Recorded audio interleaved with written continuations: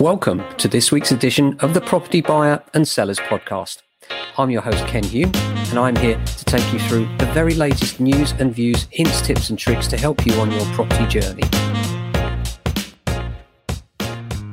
Hello and welcome back. Yet again, here we are on the 23rd of September 2022 in the morning at 8:30, just before the announcements that are coming through from our new Chancellor Kwasi Kwarteng about what's going to happen with the mini budget. It's not being called that, I don't think, but it is nonetheless one of the most significant announcements we've heard from the government since Thatcher, possibly, with the amount of radical changes that are being mooted ahead of his announcement. One of the things that falls into that and of interest to us, all of us here at the Property Buyer and Sellers Podcast, is obviously the fact that they're talking about changes to stamp duty and how that might impact the market. You know what I always say, interest rates are one side of the property market, but of course, balancing that, the government can make moves which can lead to different circumstances in the market. So what we need to know, for instance, is, are the new stamp duty reliefs going to be permanent? Are they going to be time limited? If you time limit something in the property market, it tends to lead to a bit of a bubble and then bust. So I'm hoping that these are fixed measures. And one of the measures appears to be that for first-time buyers, they're going to increase the rate before they have to pay stamp duty, which I think is a great thing. Here in London at the moment, many first-time buyers are wanting to buy at above the rate that they can actually get relief on the stamp duty from. And so this would be great news for the property market. It would stimulate the bottom of the market. And one of the things about the UK property market is if you can't stimulate the bottom of the market, the rest of the market will struggle, because unless that first-time buyer buys a flat, that flat buyer can't buy the garden flat, and that garden flat buyer can't buy the house. So it really is a logjam, and many first-time buyers need a bit of a confidence boost, especially amongst such a difficult interest rate backdrop. And I should add, this is not financial advice. We do wholeheartedly recommend that if you're thinking of refinancing or getting a mortgage for the first time, that you seek out an independent financial advisor and go on the web, do a search, make sure that they are an IFA, independent financial advisor, and then hopefully you'll come up with some good ones, ideally with a recommendation from another professional. But the important thing is to get independent advice, because the mortgage market is a minefield. For those of you that already have mortgages, you probably already know that as of yesterday, the Bank of England yet again announced an interest rate rise of 0.5 percentage point, and not as much as was mooted. It was mooted that it might be 0.75%, but this time around it appears that they've gone for 0.5%, although some on the Monetary Policy Committee wanted a larger rise. Will this be the end of it? Will there be more rises? Probably. Are we in for tough times ahead? Probably. Will the budget help? Probably. I know, non-committal statements, because who knows in such an extraordinary economy. But I do know from past experience and from history that when the government does something to give a fillip or a boost to the property market, it underlines their commitment to the market as a whole, and that gives confidence to people. And the one thing that people look for above all else when buying property is market confidence. How confident do they feel? And obviously people are not feeling as confident as they were, given the massive problems we have ahead, the financial backdrop looking quite so gloomy as it does. And the big problem this has given us is a lack of supply of property. Now, a couple of other things. Do you want to move in before Christmas? Now, if you're looking to move before Christmas, particularly if you have a leasehold property, the time you have left between now and the year end is really limited. And I say Christmas. Most people see the end of the year as a kind of a turning point, a starting point or a finishing point for a property transaction. So people either want to be in for Christmas or they want to be in after Christmas. I very rarely advise that a property goes on the market in December for that very reason, because I find that the audience is smaller, and therefore, from our point of view, advising clients to try and get the best price, we want the biggest possible audience, and the audience does tail off, particularly as it gets cold and dark during the winter months, and December is the worst month of the year for that. So if you're looking to get in before Christmas, particularly if you've got a leasehold property, because with leasehold properties, you do have the added issue of the managing agent inquiries, which can take some time to come through. If you want to get ahead of that, quick tip, call your managing agent if you're in a flat and ask what the cost is for their management inquiry pack, and get that early. Get ahead of that. And then when you're asked for it after you found a buyer, then you can supply that right away rather than that being another logjam. But certainly leasehold properties, they do take a bit longer for the whole thing to go through. And given where we are now in September, the average property transaction from the day it's agreed is from 12 to 16 weeks. You can see why it's really tight now. So you really do need to get a wriggle on. If you're in a leasehold property, you might want to consider holding off until next spring. If you're in a freehold property, then there's still time for sure, but you do need to get a wriggle on, get on the market, preferably this month, which doesn't give you very long given that we're 23rd of September today. Other than that, the next busiest time to hold off for would be next spring. Now, property news.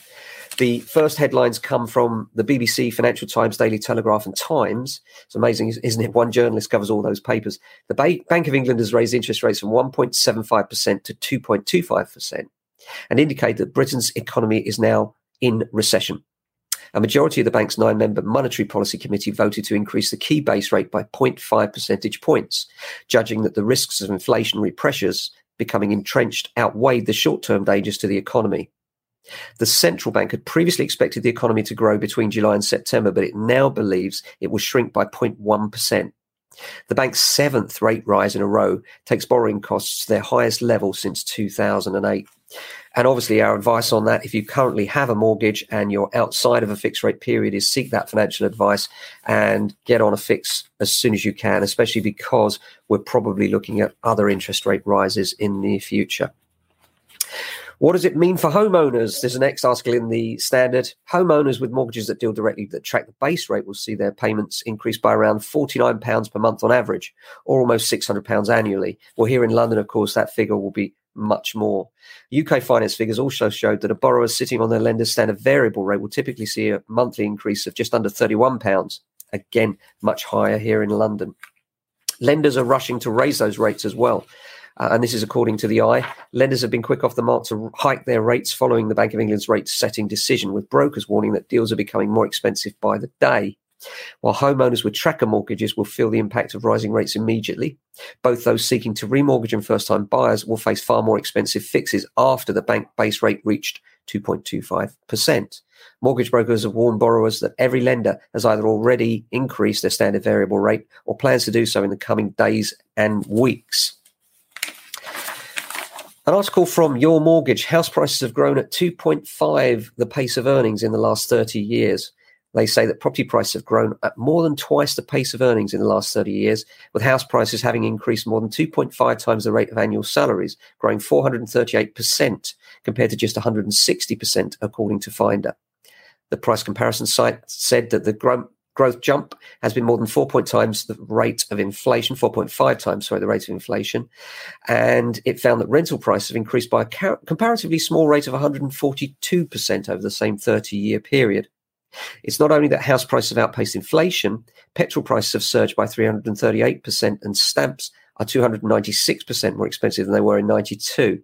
The cost of a pint has also risen as well. Don't we know it? The regulator is to introduce tenant satisfaction measures. This is more on the Scottish side. Kwarteng, I should say, says tax cuts will break the cycle of stagnation. Well, let's hope so. Kwasi Kwarteng today announced that Britain must break the vicious cycle of stagnation as he outlines £50 billion of tax cuts in his mini-budget this morning. The Chancellor will present 30 measures intended to drive economic growth. They'll include the reversing of national insurance payments, freezing corporation tax, and cutting stamp duty. It's a big gamble, isn't it, for the government, and one that they're hoping will pay off. Only time will tell if it does. Of course, the other side of it is, does it fuel inflation? Possibly, which is why the Bank of England are being so cautious and raising rates when the economy is already in recession officially. Now, in terms of the market generally, the other thing that I wanted to cover with you was, should I buy or should I sell first? I've got an email from John, and he says, I'm thinking of buying and I'm not sure which way around to do it because I own a property and I don't want to leave that property until I find another one that is suitable. Well, John, this is a really common dilemma, and our advice, especially in a tight market like today where supply is limited, is that you need to be in a position to compete. It's what we call getting your ducks in a row before you go out there and start finding property that might be suitable for you. Now, I know that there's a chance that you could get your property under offer and then find that there's nothing for you to buy. So my advice is, in this order, carry out these steps. Number one is it affordable for you to move? You might want to consult with an independent financial advisor to make sure payments on a new property are affordable to you if you're moving up market. You might want to do the same actually if you're moving down market. So it's always a good idea to get advice from an independent financial advisor.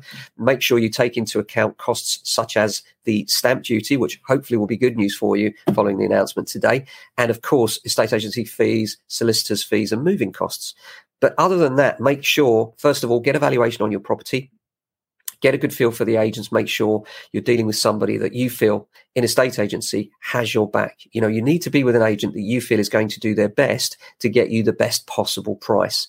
And this is something that we advise people on all the time, of course. And it's really, really important to have that feeling that the agent you're dealing with is definitely going to try their best to get you the best possible price, whilst not lying to you on price in order to gain your instructions. Because some agents, as you probably know, will quote you a very high figure, but actually the truth is the value is much lower. You need to read between the lines there and make sure that you know roughly what your property is worth. How do you do that? Well, these days there are many tools available, but it's a good idea to go onto Rightmove, put in your own postcode, search for properties and see how many are there like yours, see what's for sale like yours and what the prices are, and include the button that says include under offer. And then you can see which ones are sold and how they compare, or which ones are sold subject to contract. If you want to go one step further, then you can look at sold prices. There are many sites that will do that for you. Just Google sold house prices and put in your postcode, and you should be able to return a group of results. Bear in mind with the sold house prices, the land registry data, that it does lag behind the real market. Zoopla also has an algorithm that will guess your house price. I have to say, though, it can be wildly inaccurate. So be careful of that one. It can be over by 100,000 or under in our experience. But the agents on the ground in your area, the ones that work in your area, particularly local professionals, will have more of a hands-on idea of exactly what your value is. Now, having determined that value, you should get it on the market so that you're in a position where you're getting offers through in a fairly short space of time by asking a relatively competitive price if you want to sell this year, because the market is so time limited, in my view. With just a week to go in September and the market's starting to quieten down, you will find that the announcement today could reverse that, and that will be fantastic news. But it might be that it just sustains the market where it is now, which is more likely, in my view. As far as a good time to buy and sell is concerned, well, it depends what you're doing. If you're coming out the market completely, then you should time it as when it suits your family as much as anything else. If you're buying and selling, then of course it does depend on the supply of available property where you're looking, and that varies throughout the UK. So you need to understand whether the sort of thing that you can buy is A, in your budget, and B, likely to be available when you go under offer. So the first thing to do is get those valuations from local estate agents. The second thing to do is then look in the area that you want to buy in. And a handy hint here is go to the road you really love in the area you'd really love to be, and then dial that postcode into Rightmove. And you'll probably find that you get no returns because that's such a specific area. How you do that, by the way, is just find your favorite street in that area and then guess a road number. Say number 20 Braemar Avenue. And then Google that 20 Braemar Avenue in Thornton Heath, and that will bring up a full postcode for you. Then dial that postcode, put that postcode into Rightmove, and you're centering your search on that particular and specific road. And then go a quarter of a mile around, a half a mile around, 1 mile around, and put your price range in. Include the sold properties so you can get an idea of what your money will buy you in the area you'd like to live in. And then your question to yourself should be, can I move, question, with my mortgage affordability, which I've checked with my broker, plus the equity I've built up in my property, which I've checked with my local estate agents? And if the answer is yes, then it could be a good time for you to move. Exciting stuff. But the most important thing in a market where the supply of property is limited, that you sell first, because you will be competing in this market with people that are first-time buyers, sometimes with cash, certainly with large deposits, or people that are already under offer, sold, and particularly people that are under offer. I think people underestimate how us agents feel about people that are already under offer. I particularly feel that when a client comes to us and they're under offer, they're highly motivated. They've jumped through a number of hoops to get this far, and they don't want to let their buyer down. They don't want to let their agent down quite often, and they don't want to let themselves down because they've committed to this move. So now they're out there, they're looking, they're going to buy a property. The only question is it the one that this particular agent's supplying? So agents will put you on the hot lists when you're under offer, and you won't get on those lists if you're not under offer. And what that can mean is the difference between seeing properties and not. Because there are properties that are invisible to the wider market. We quite often get properties on the market which literally go live for a day or two, and then before you know it, they're gone. And even ones that don't come on the general market at all, don't go to Rightmove, don't go to Zoopla, because we've managed to find buyers before they hit the wider market and their sellers wanted a discreet sell, which is something we do quite often as well. So if you want to be one of those people that's offered those particular kinds of deals, you need to be in a position to take advantage, and that means selling first. So the answer to the old dilemma, should I buy or sell first, is 100% you should sell first. What does that mean if you don't find a property? Well, as long as you're honest and transparent with your buyers, and your agent should be doing this for you and saying, look, cards on the table, we haven't found anywhere to go yet, then your agent should be reflecting that across to the buyers, or you should be reflecting that across to the buyers. And most buyers get that, and they will wait for you. How long will they wait is the next question I always get asked. And this does depend on the buyer's circumstances, how much they love your house and how much supply there is of similar houses in your area that might have vacant possession. The answer to the question of how many houses of vacant possession are there on your road is generally not very many. And so they will be tempted to hold on for you, but they also need to know that you're committed to the move. Well, how will they know that? Well, they'll only know that when you find a house, and you need to keep them updated via your agent as to where you're at, when you're viewing, where you're viewing, how many you've got to view, so they know the likelihood of you finding. Most buyers will wait 2 to 4 weeks without any problem whatsoever to see whether you find a property you can make an offer on. Some will wait for 3 to 4 months, but the majority will be off after 4 to 6 weeks. So you do need to think, number one, is there the supply of property out there that I'm looking for? Because if there's not, then if you get under offer, what are you going to do? Where are you going to go? You're going to give up, right? So the important thing is, number one, get under offer at the time that is right for you. And when is the time that's right for you? Only you can decide that. But there are a couple of critical markets in the UK. The biggest one is the spring market. Why spring? Well, because the weather's a little bit more mild and temperate, so families particularly, are more likely to come out and view, and the whole year feels like it's ahead of you. The market in the springtime tends to bring a lot more buyers out and a lot more sellers out, because the market is busy then and tends to stay busy from March right the way through until June. Why June? Because July, August tends to be the peak holiday period. Families go away. And in our area, particularly here in Southwest London, we find that when the families are away, a large swathe of the market that we rely on to sell houses to is not around. So if you want to make sure you get the best possible price, as I've said many times before, it's all about that funnel effect, trying to cram as many buyers in the top as you can to squeeze the best price out of the bottom. That means the largest audience, and the largest audience in the UK is usually in the springtime. Does that mean you shouldn't sell in September? No, not at all. September is what we call the mum's market. Children are back at school. Mum's got quiet time. And in our experience, it's not a sexist comment. It's just a fact. The women tend to drive the search here in Southwest London. It tends to be mum we get on the phone, getting out to view the properties and organising the viewings for the weekend. And the most popular time for viewing is another question I get asked, and it's usually on Saturdays between 11 a.m. and 2 p.m. What we often say to our clients is, look, could you just give us a window of time between 11 in the morning and 2 in the afternoon where we can show your property, and then we'll stage the viewings at set intervals. It's more convenient for the sellers, and buyers know when the times are straight away because we've already confirmed it ahead of when they call. So we can say, yeah, we've got a slot on that one. Are you available? We can slot them in nicely and get them all lined up. And the seller, of course, doesn't want to have to clean their house up and make it look shiny and squeaky clean every day. So it works for the seller as well. But in terms of whether to buy or sell now, that's a very personal decision and depends on your personal circumstances, something we've chat through with people a lot. Sometimes we go and see people and end up saying, you know what, maybe now's not the right time. Next spring might be right for you. And sometimes we say, absolutely, now's the right time. So it really depends on personal circumstances. Why are people selling right now? Well, these days, sadly, it's quite often death.